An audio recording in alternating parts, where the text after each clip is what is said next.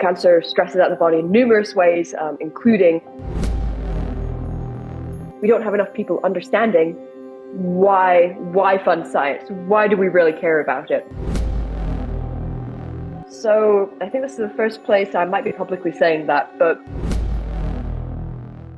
Welcome to the 16th episode of Apple Finch Pudding, your gateway into the world of science. Today's scientist is Chloe Kirk, a PhD candidate in biochemistry at the University of Miami. Welcome, Chloe. Hi, thanks so much for having me. Thank you for being here. Let's dive into your research now. So what is your research? So biochemistry is very broad. Can you narrow it down a bit? But still you can stay general, but what is the field you're working in? Yeah, you're right. Biochemistry is very massive. Everyone in my program works on very different things. So the lab I'm in is actually more of a cancer biology lab. So my boss is a cancer biologist by training, but he discovered these really cool things. So he was studying the switch in tumor cell dormancy. And he saw that when cancer cells stop actively dividing, that these things in the center of the cell, in the nucleolus, formed called amyloid bodies. Why I coined them that is because he saw that the nucleolus reconfigured into this fibrillar structure consistent with other amyloids. And you probably heard the word amyloids before, but not in the context of cancer. You probably heard of them, if anything, in, say, neurological disorders or like Alzheimer's disease with beta amyloid or Parkinson's disease with alpha-synuclein. So those are pathological amyloids. But this amyloid that my boss discovered, amyloid bodies, is called a physiological amyloid. So it seems to be beneficial for the cell, and it kind of promotes cellular dormancy. It stops the cell from actively dividing. And then when these amyloid bodies disassemble, so when they go away, we see that the cell starts to divide rapidly again. And so my project, when I came to the lab, was to understand how do these amyloid bodies, these physiological amyloids, disassemble? What proteins are involved, what mechanism is. And that work, maybe unsurprisingly or surprisingly, led me into this path of talking about pathological amyloids as well. So most recently, I've been translating this physiological amyloid disassembly mechanism into what could work for pathological amyloids. Before we go into the world of amyloids, yes. When do they occur? Is it like during stress or something? Great question. I skipped right over that. Yes. So the amyloid bodies we see appear during stimuli or stress. So how my boss found them in tumor cell dormancy was during acidosis. So you've got the low oxygen, the low pH, stressing out the cells, causing these amyloid bodies to appear. And that is one of the stressors we work from in the lab. But honestly, it's just a lot easier to heat shock our cells because we see amyloid bodies also appear when we heat shock them, and it takes a lot less time. So most of my work I just do with heat shock as a stimuli. And in a natural organism, like in human beings, what causes a cell to get stressed? Great question. So pretty much when you're talking about physiological stress, the one that we go back to really is acidosis, low pH. Though there are quite a few papers, I don't know how much I should relate this necessarily to my work, but there's a lot of work done with like heat shocking humans, I guess, and you see like a regulatory response, and it's supposed to really help with certain like prevention of, I think, like heart attacks and things like that. And I think they did these things where they had humans just, go into saunas for, say, 20 minutes every day and measure different protein levels of what was going on in their bodies. And they saw elevated certain groups of proteins in the participants that were going into the saunas regularly. But I'd say probably the most normal physiological one we're talking about would be hypoxia or acidosis in humans. So this stress or cells that are stressed, that's actually linked to diseases, also like cancer and stuff. Exactly. The most common one, the one that we talk about, is cancer. Cancer stresses out the body in numerous ways, including creating that low oxygen, low pH environment, which is called the tumor microenvironment. Now, I guess we'll dive into the amyloids. Is there a way you can explain clearly what amyloids really are? So that there's something close to the nucleus, you said, or? So the amyloids I'm studying are different from what most people would consider amyloids. And I can't actually call them amyloids. We want to officially call them amyloid-like assemblies because while they share all the same characteristics of what I've been talking about pathological amyloids, they're still slightly different in the fact that they're in our cells, rather than being extracellular. They have a ton of different proteins made up of them rather than say, beta amyloid plaques are just one protein, like beta amyloid. And again, they're physiological. They seem to be beneficial for our cells.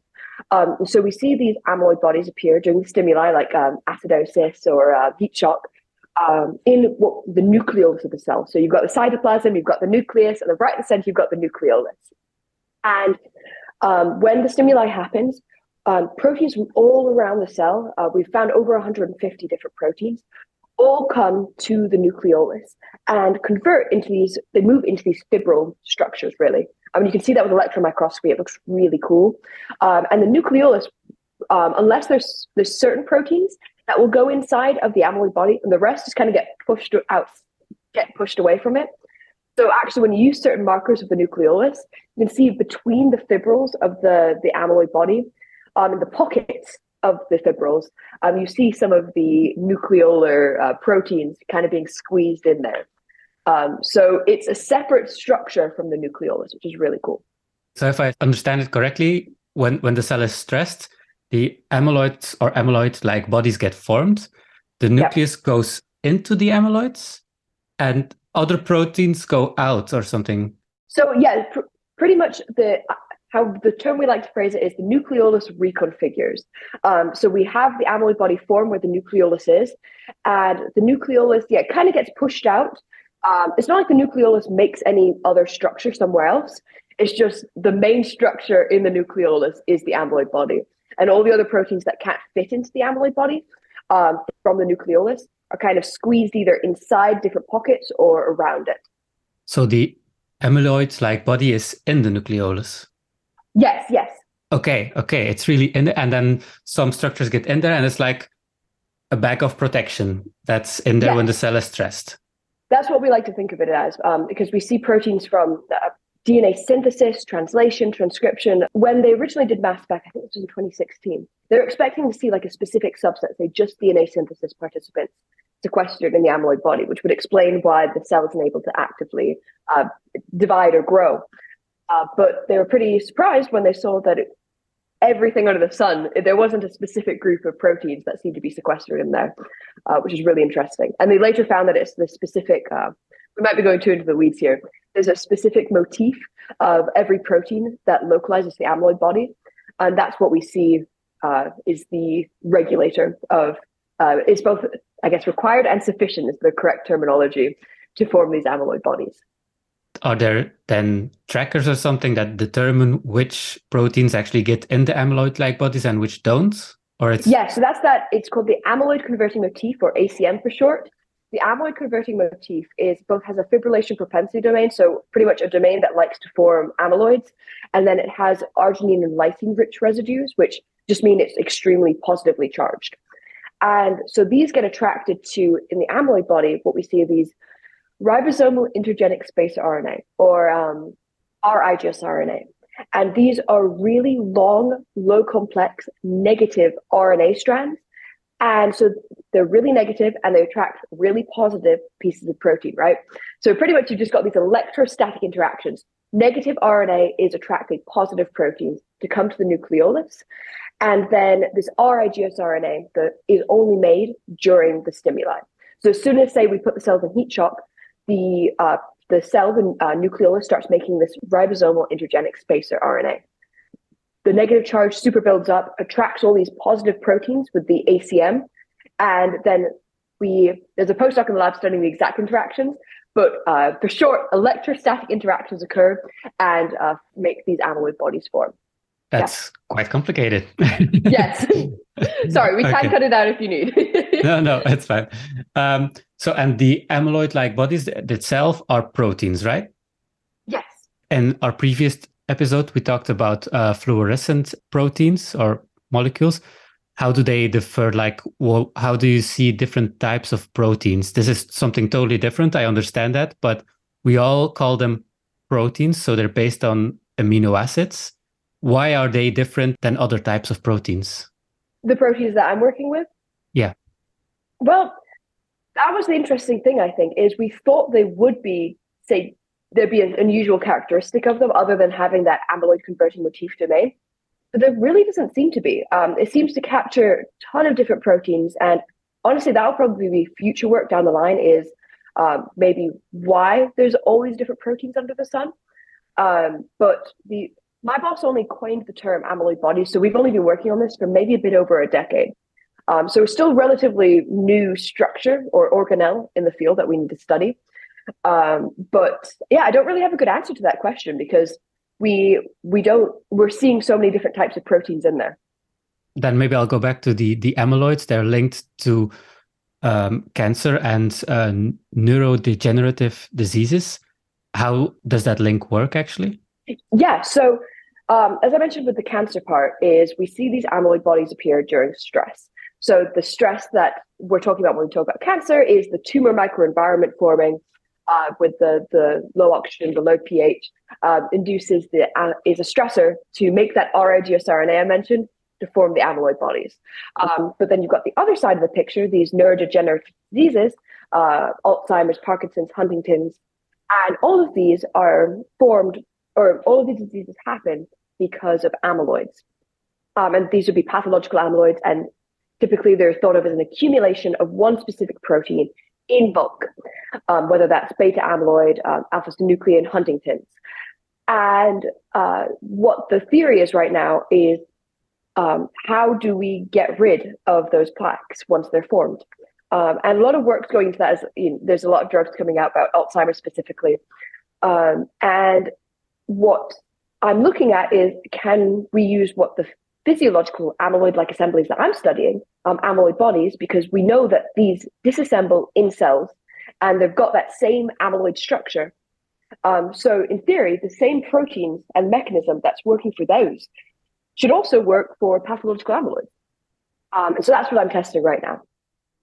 But they are separate mechanisms. The physiological amyloids I'm studying don't have anything directly to do with any of those neurodegenerative diseases. It's not causing anything like that. But I'm hoping that the same proteins that are fixing those amyloids could fix those pathological amyloids. So the pathological amyloids actually result in an accumulation of proteins that form plaques, and that results in a disease like Alzheimer's, and that makes cells die actually in your brain. You see amyloid-like bodies in other cells, and they assemble and disassemble, and you want to try to adapt that or use that disassembling to work on the other amyloid bodies. Exactly. The amyloid bodies that we see in, for example, I work with breast cancer cells. So the amyloid bodies we see right in the center of those, and I've been that's my PhD work, is to figure out the mechanism of disassembly there, to try those same exact proteins and mechanism in pathological amyloids. So we have that whole system of amyloid-like bodies and amyloids. Does the immune system actually get triggered by some of these structures, or not really? That's a great question. I don't work that much with immunology. To the best of my knowledge, I don't believe so, solely because going back to these amyloid bodies are response by the cells in states of stress, so the cells want them. But yeah, I don't have a great answer to that question. Because you're actually trying to adapt that disassembly of amyloid bodies. So you're actually working to a cancer treatment? Yeah. Well, sorry, I shouldn't say yes to cancer treatment. Ideally, someday, long term, that's what it could go into. But because my stuff is quite basic biology at the moment, I'm just working in cell culture. I think long term, we're actually considering this for a minute before I said I don't want to spend another 3 years in the lab, is trying it out, the mechanism I found in mice, because we can also induce amyloid bodies in mice. Same thing if we have cancer cells grow in mice, and then see if we can disassemble those same amyloid bodies in an animal in vivo. But yeah, I didn't want to spend another few years in lab, so I think someone else will have to do that. Maybe the next graduate student project. Okay, so you're actually leaving academia then?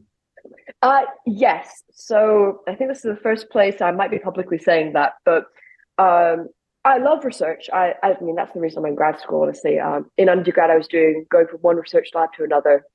Couldn't get enough of it, and still the same. I still love doing research every day.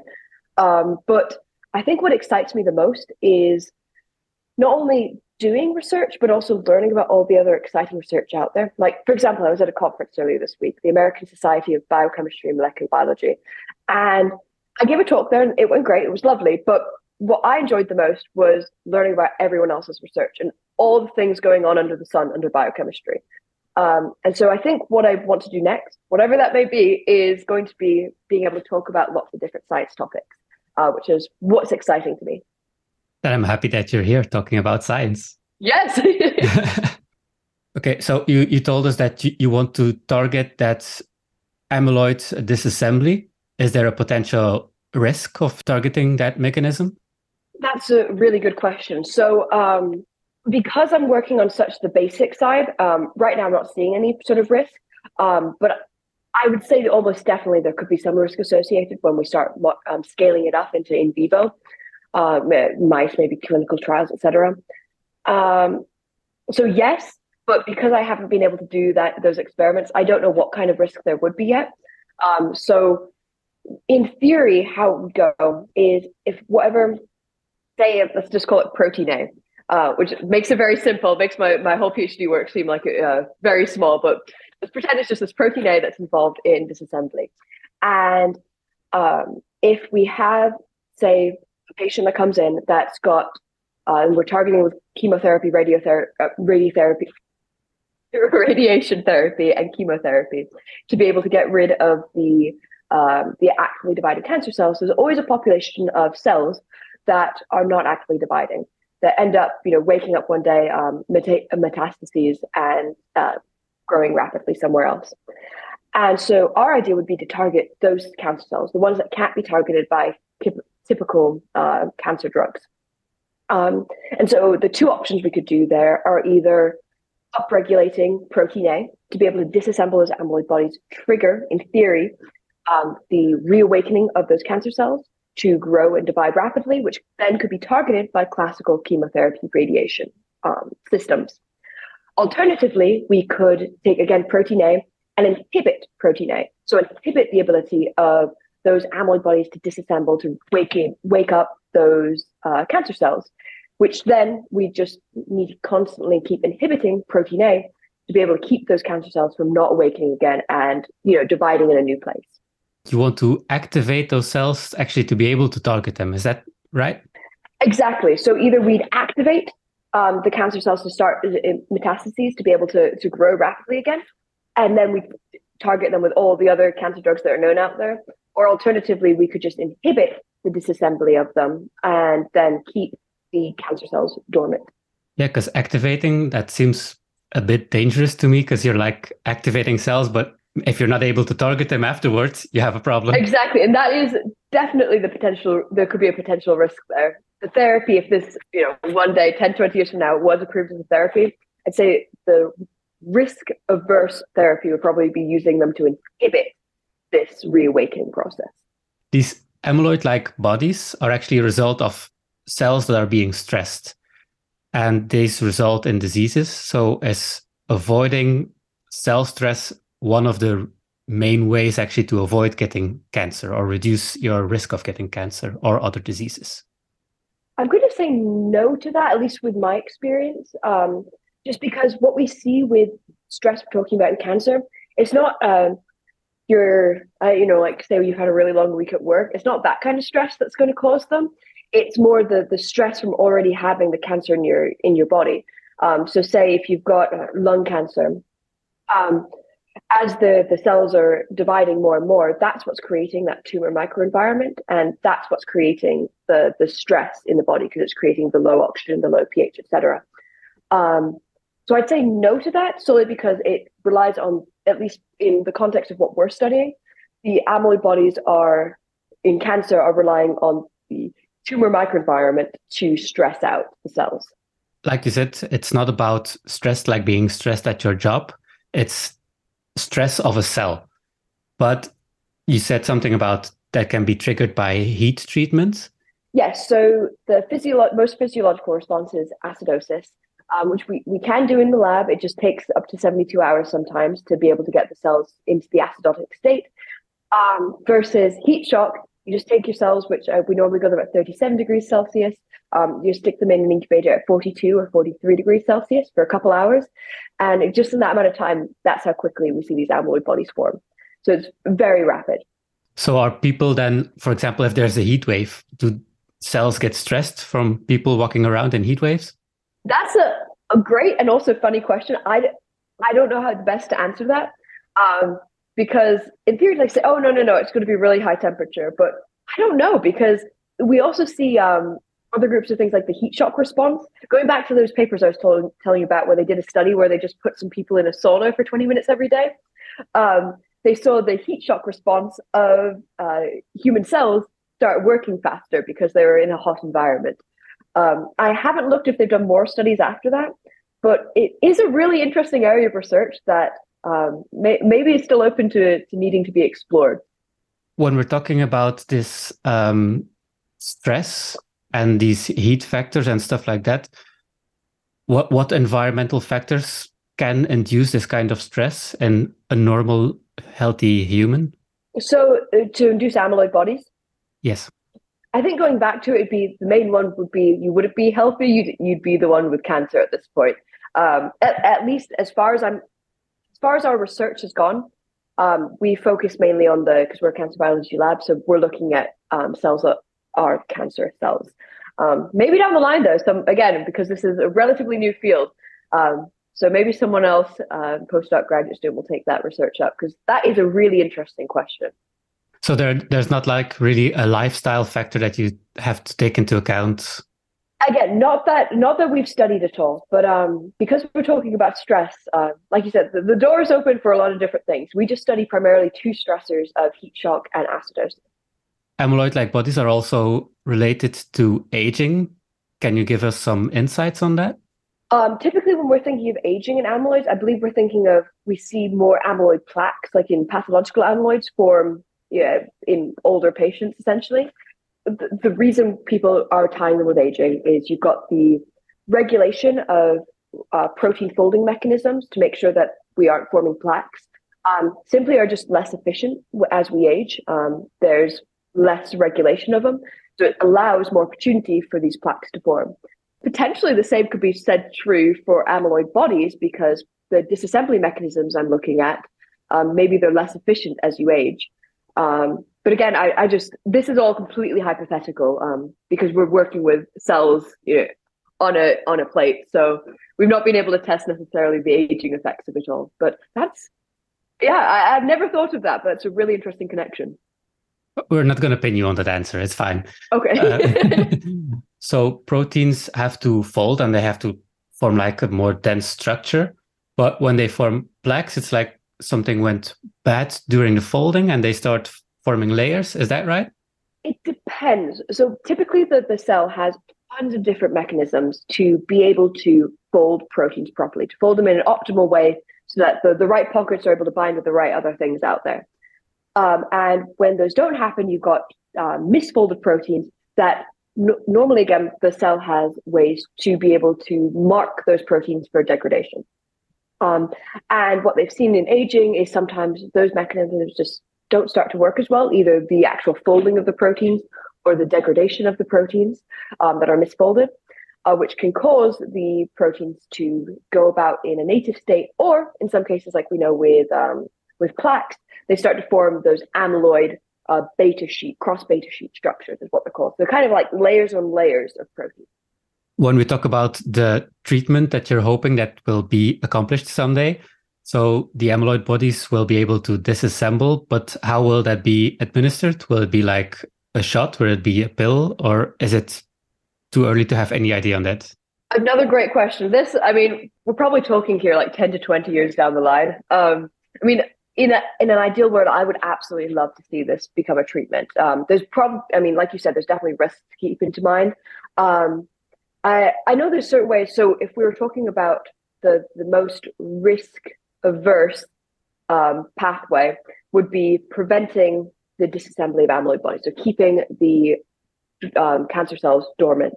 So in which case we probably be working with some sort of inhibitor, which unfortunately for the mechanism I'm working with, at least, we haven't found there's an inhibitor on the market to be able to inhibit that mechanism. But maybe what we need to do is create some sort of drug that could inhibit that mechanism and then administer that to patients. And so if you have to go forward in your field, I know you said you will leave academia, but if you have like a vision on how people should proceed, what would you suggest for them to research in this field? Well, selfishly for my project, I'd really like to see this be replicated in vivo studies to see if this would actually be a treatment that could be used in cancer patients. Everything we've talked about now, well, I believe it to be true, is all hypothetical at the end of the day, you know, because I'm working with cells in a dish. So ideally, be able to replicate that and see the actual promise of the pathway that we've uncovered. And then I think also another huge pathway is exploring this in relation to those pathological amyloids I was talking about. Because primarily I've been working with Alzheimer's disease, so beta amyloid, but there's so many different pathological amyloids out there. And whether or not this same mechanism that I've been working with in cells works with all of them, or if not, why not? Because there might be other pathways out there too, and then what are those different pathways that they're working with? I think there's a lot of different questions to be asked out there just with the different ways to be able to disassemble amyloids. So actually building on your work and doing it in vivo and looking on how the disassembly of amyloids works. Exactly, yeah. And translating it more into pathological amyloids. So you actually are leaving academia because you don't want to be in the lab all day anymore. And yeah, you want to learn more about science in general and what other people are doing. What is your future, or how do you see your future for yourself? So I love research. I've always loved research. I think that's going to be the hardest thing of leaving academia is the not being able to just go to the bench and get to try every experiment I want to try under the sun. But I think what I've realized is, one, realistically, the amount of jobs out there to become your own professor are extremely low. I think it's fantastic anyone who's going that route.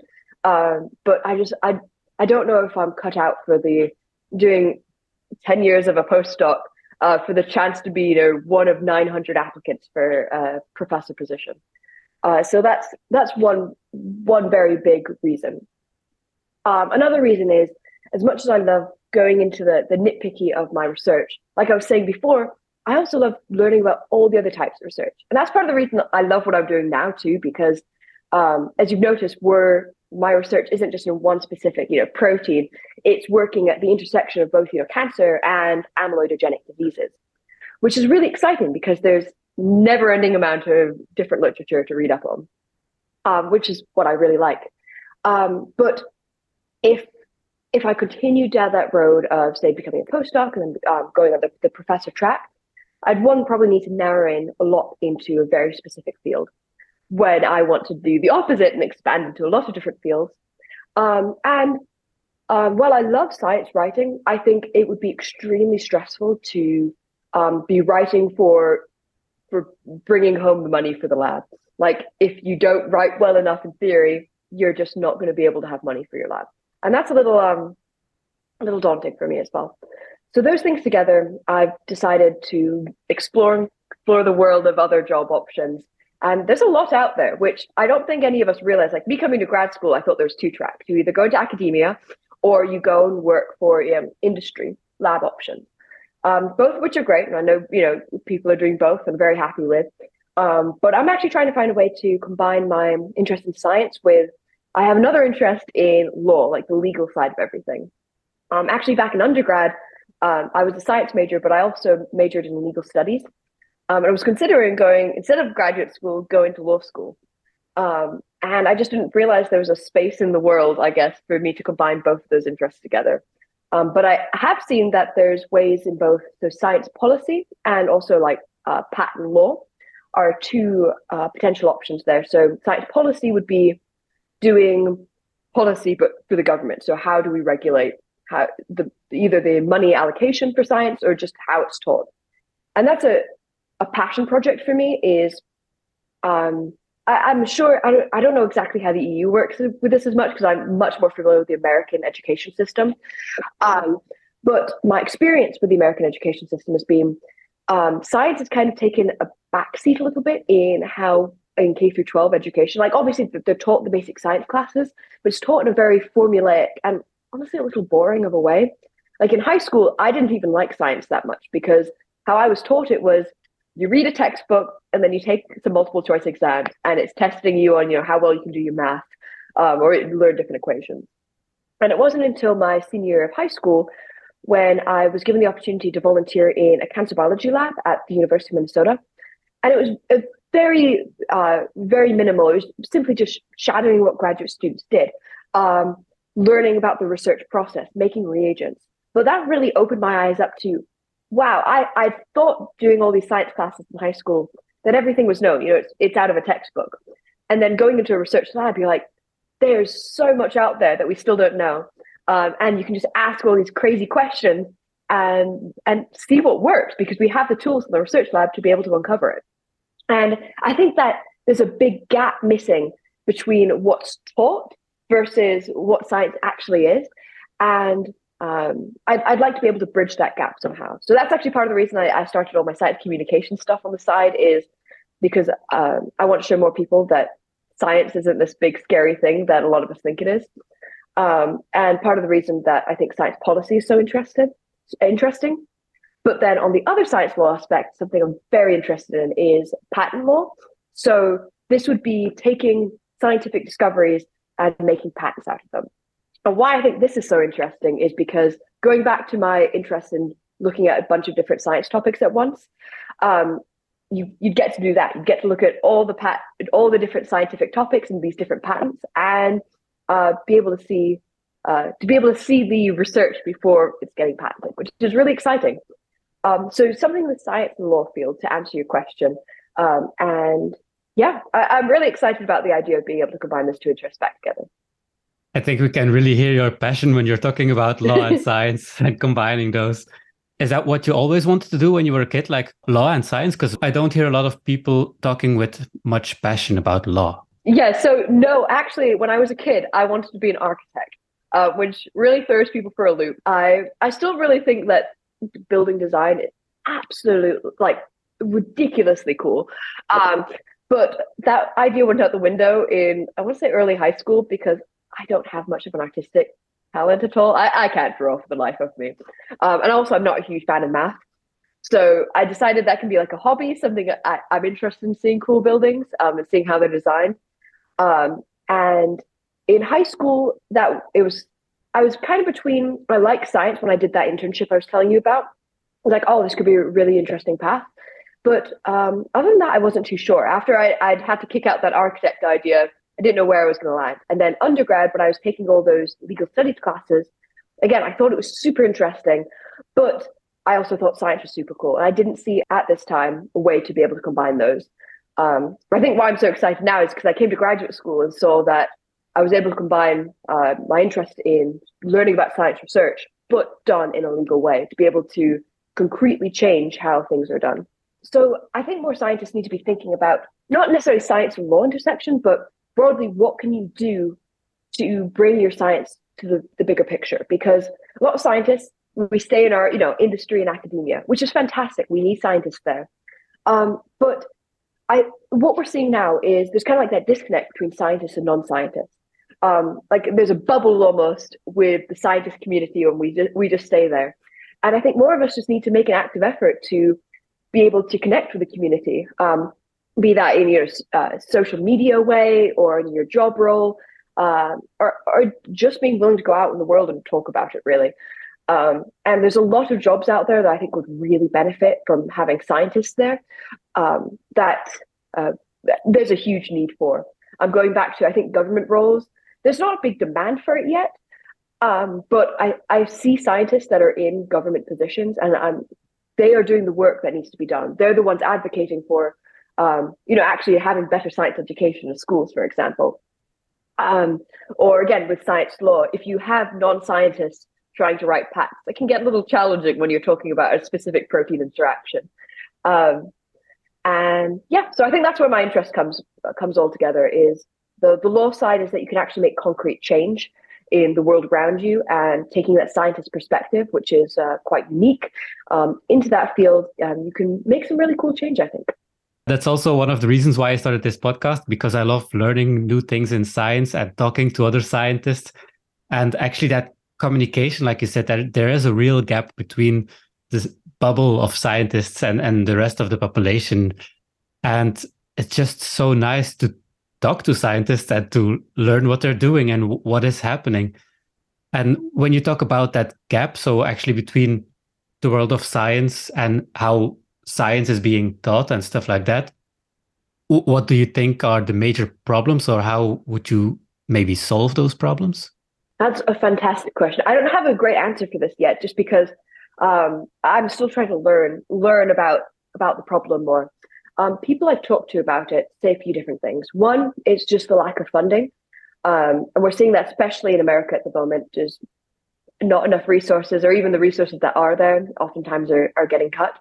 And a huge problem is the teachers that are there. That we just don't have enough great teachers wanting to teach science and math. They exist, of course, but they aren't getting paid enough. And again, this might be a very America-specific problem, but like something I'd love to do, I've thought about this, is I think it'd be so amazing to be a science teacher. But then I look at the salary and I'm like, I can't come after doing all the grad school, not getting paid well, to go and get that kind of salary. It's just, especially when you can go, to academia, industry, anywhere else, and you get paid so much more. So I think funding is a huge, huge problem. And then I think it's also just the lack of understanding, which comes from, again, scientists being in their own little bubble. And we start talking in such high complex terminology. And some of it, for sure, like we're talking about complex things. But there's also ways to be able to talk about that that aren't as complex. And I think scientists forget about that. And then we get, so worked up in our own little circle that we forget how to be able to talk about it, except with the, three other people that understand that tiny disease we're talking about. And so I think another big gap is just getting scientists willing to talk about their research in a more general way. Like hopefully what we're doing today and what your podcast is doing, where people can tune in and just be able to learn about new scientific research going on without it being like, oh, I need to read the scientific paper that came out in Nature. Because honestly, like when I started out in science, I hated reading science journals. I still find it a little daunting. It's a huge skill that you have to learn as a scientist. And it's a lot to expect non-scientists to just like want to go pick up an academic journal. And we shouldn't be expecting them to do that necessarily, but instead we should have opportunities like podcasts, like other science journal outlets that are able to talk about science in both educational way, but in a way that is more understandable without talking about, 26 different mechanisms, all with their acronyms. Those science journals are also so specific. Even if you, as a scientist, if you go a little outside your field, it can be really hard to follow sometimes. So Is that one of the things that you actually recommend, that maybe scientists learn how to communicate their own research in a more accessible way? Oh, 100%. One of the coolest opportunities I did during grad school was competing in our 3-minute thesis competition. It's not just for scientific researchers, it's all graduate students. You learn how to talk about your whole thesis research in 3 minutes. So you have to be very big picture, very broad, make analogies. And it's such a fantastic exercise to be able to learn how to talk about your research in a way that everyone can understand. So I think promoting more scientists being able to take those opportunities, even hopping on podcasts, creating their own podcast, being willing to go to schools to talk about their research, after school programs, making an Instagram account to talk about science. I think any way that you're willing to put yourself out there, and it can be scary for sure, because you're not always going to say everything right. Like I was saying earlier, I didn't know everything you were asking me about, but I think you've got to be okay with that, to be able to move ahead and talk about things in a big picture, so more people can understand what's going on in science. Because that, again, it goes back to this funding issue: is we don't have enough people understanding why fund science? Why do we really care about it? And if people are asking that why question to begin with, they're not going to be as inclined to fund it. So I think it's up to us as scientists to be able to explain to people science is great. Like science is all around us, and we all should be passionate about learning about science. It's not dry, dense textbooks. It's really cool. And I think we just need to get everyone back into that love of science again. I agree. And I think it's also maybe part of an insecurity, because like as you're a scientist, when you work in your bubble, you feel really secure. But when you go into the open, you don't want to look like an idiot. And when people like I study plants, and when people ask me something, I'm sure they can ask me things about plants that I really don't know. And that's daunting. And you feel like they're going to say, he's a scientist. He doesn't know what those plants are doing. He's an idiot. Or something simple like, I'm Belgian. My English is far from perfect. When I talk in English, I can feel like an idiot and I make mistakes. And I make mistakes in science and in language. And you have to be okay with that. And you have to learn to deal with those mistakes and accept that scientists are people too, and that we're just learning. Such a great point. I think that again came back like COVID-19 pandemic. People thought that science is like the be all end all, which it's the accumulation of knowledge for sure. But I think that's something you have to remember is science is just science at the end of the day. It's we can do an experiment and get one answer, but then you could do 20 other experiments and get different answers. It's the accumulation of human knowledge, but we're all human. Scientists aren't, we're experts in this one tiny niche. But then, you know, you're asking me about proteins that maybe I should have known about, and I didn't even, this Protex, if I remember right. Protex, I was like, yeah. I've never even heard of this. So I think scientists in general, we also just need to be more comfortable with being okay with not knowing everything too. Getting called out maybe sometimes. Before we end, I would like to ask you, do you have a take-home message for our listeners? I think the big take-home message really is that science is for everyone. You don't need to be a professional scientist and go to graduate school to fall in love with academic research or just what's going on in science. So I think however you want to stay involved in science, you should do it. Science is for everyone, and you should be getting everyone involved. This was the 16th episode of Apple Finch Pudding. I want to thank Chloe Kirk for the information, and let's meet again for the next episode of Apple Finch Pudding.